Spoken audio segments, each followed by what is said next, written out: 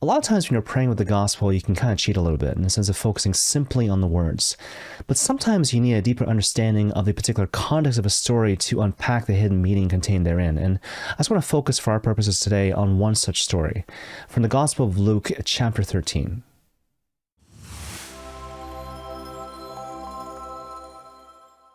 So basically, in the context of the story, Jesus is teaching the people of God many things about the things of God, when all of a sudden some people come up to him and tell him a story about local happenings, if you will. So they talk to him specifically about a group of Galileans who are killed in the midst of offering sacrifice. They are killed by the followers of Pontius Pilate. Now, depending on the particular Bible commentary that you look at with regards to this particular passage, some people suggest that the people who raise this issue about the Galileans are trying to set a trap. They're trying to force Jesus to take sides. Do you side with the Galileans or do you side with the followers of Pontius Pilate? Running the risk, of course, of offending either side depending on who he sides with. Quite honestly, I think the people who are raising this issue aren't really trying to set a trap. And you know that because of a couple of reasons. First of all, because of their general tone, right? There's no sense of malice or wrongdoing conveyed in their tone, but also because of the Lord's response. It doesn't have a sense of a verbal deflection, if you will. So for both those reasons, I don't think the people who raise this issue about the Galileans are trying to trap Jesus in any sort of way. And so instead, if we try not to overthink the issue too much, I think rather it's a situation where Jesus, again, is trying to teach the people of God various things about the spiritual life, when all of a sudden these people come and say to him some variation of, hey, did you hear about the thing which happened down the street? And of course, if you read between the lines, the expectation on the part of these people is that Jesus will suddenly stop the lesson, he'll stop talking about the spiritual life, and all of a sudden switch into this lively back and forth about things related to local politics. But of course, the Lord doesn't do this, right? So instead, what he does is kind of interesting. He doesn't ignore this thing which has been raised, but instead he uses this occasion to convey a certain kind of teaching moment, if you will. And so what he basically says is like, look, do you think these Galileans were somehow worse sinners because they suffered this terrible fate? Instead, I tell you that you will suffer a worse fate than them unless you convert and repent. And the whole idea is that you must never allow yourself to be unduly distracted by this world or the things of this world, but rather you must use even occasions of tragedy, even occasions of death to focus your mind on that which is important and indeed essential, namely the things of God and the ongoing need for repentance and conversion.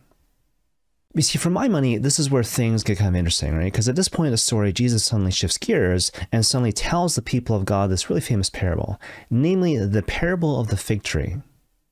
And I guess in particular for myself, what's kind of interesting is that whenever this story appears in the context of the Sunday lectionary, you don't have an option to skip the parable of the fig tree, right? So sometimes in a lectionary, you'll have that option. So sometimes you'll have a story where basically the church is giving the priest or the deacon or the bishop the option to skip a challenging part of the story, right? So you can stop just before that challenging part and focus on the first part. But there is no such option when it comes to this particular story as it shows up in the Sunday lectionary, which tells you that you're forced to make a connection between this episode involving the Galileans and the story involving the fig tree. And from my perspective, the key to connecting these different parts of the story is found in the number 3. And so as you probably know, the parable of the fig tree basically goes like this, right? So there's this fig tree, obviously, which doesn't bear fruit for a period of 3 years. This master comes by and then threatens to cut down the fig tree because it hasn't borne fruit. In response to which, the gardener, I guess, kind of says, well, look, I'll put manure around the fig tree, give it another year. If it still doesn't bear fruit, then you can cut it down. The gospel of the Lord, praise you, Lord Jesus Christ. But more to the point, the thing you got to realize here is that the way to connect this story, again, the parable of the fig tree, to the earlier story of the Galileans, is to realize that the number 3 corresponds with the length of Jesus' public ministry during his time here on this earth.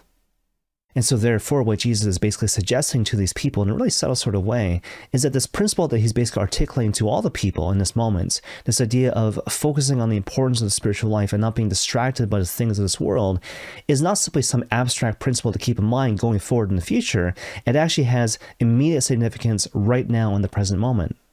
Because, of course, what's basically happening right now, people are essentially interrupting his class, even though he's only going to be here for 3 short years. And so given all that, if you put it all together, what Jesus is basically saying to these people, even though it sounds kind of funny, is some variation of, thanks for coming, thanks for bringing this stuff up, but if you don't mind, kind of shut up and sit down because essentially we got a lot of stuff to cover here. And for me personally, all this stuff is reminiscent of this really significant confession that I once had back in the day before I actually entered into the seminary.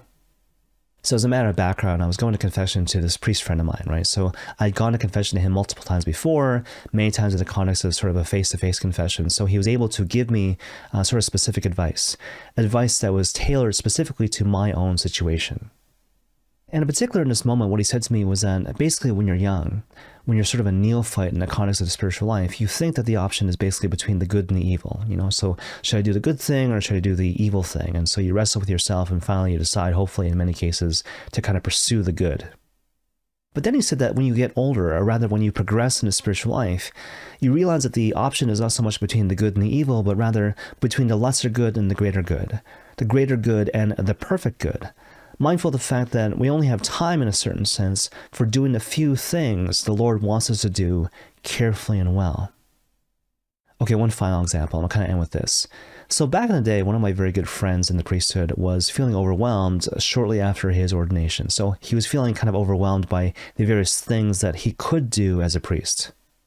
And this went on for some time until my friend eventually stopped and prayed into the situation and then realized subsequently that the Lord was calling him to focus on the few things he's wanting to do carefully and well, as opposed to, again, the multitude of things that he could do in the context of his priestly duties. And so what ended up happening is that after a long period of praying in this way, kind of living the purposeful and intentional life, he eventually came to me and said, Eric, I just realized that if you focus on doing the things that a priest should do, you actually have no time for anything else. And maybe it's just me, but I just found it to be infinitely hilarious. And I guess the reason why I found that statement to be so funny, to be so hilarious, was because, in a nutshell, it was essentially true, right? Many times we live under this illusion that we have time to waste, that we have time to burn, basically, on things that go nowhere. Sin, the lesser good, stuff, right?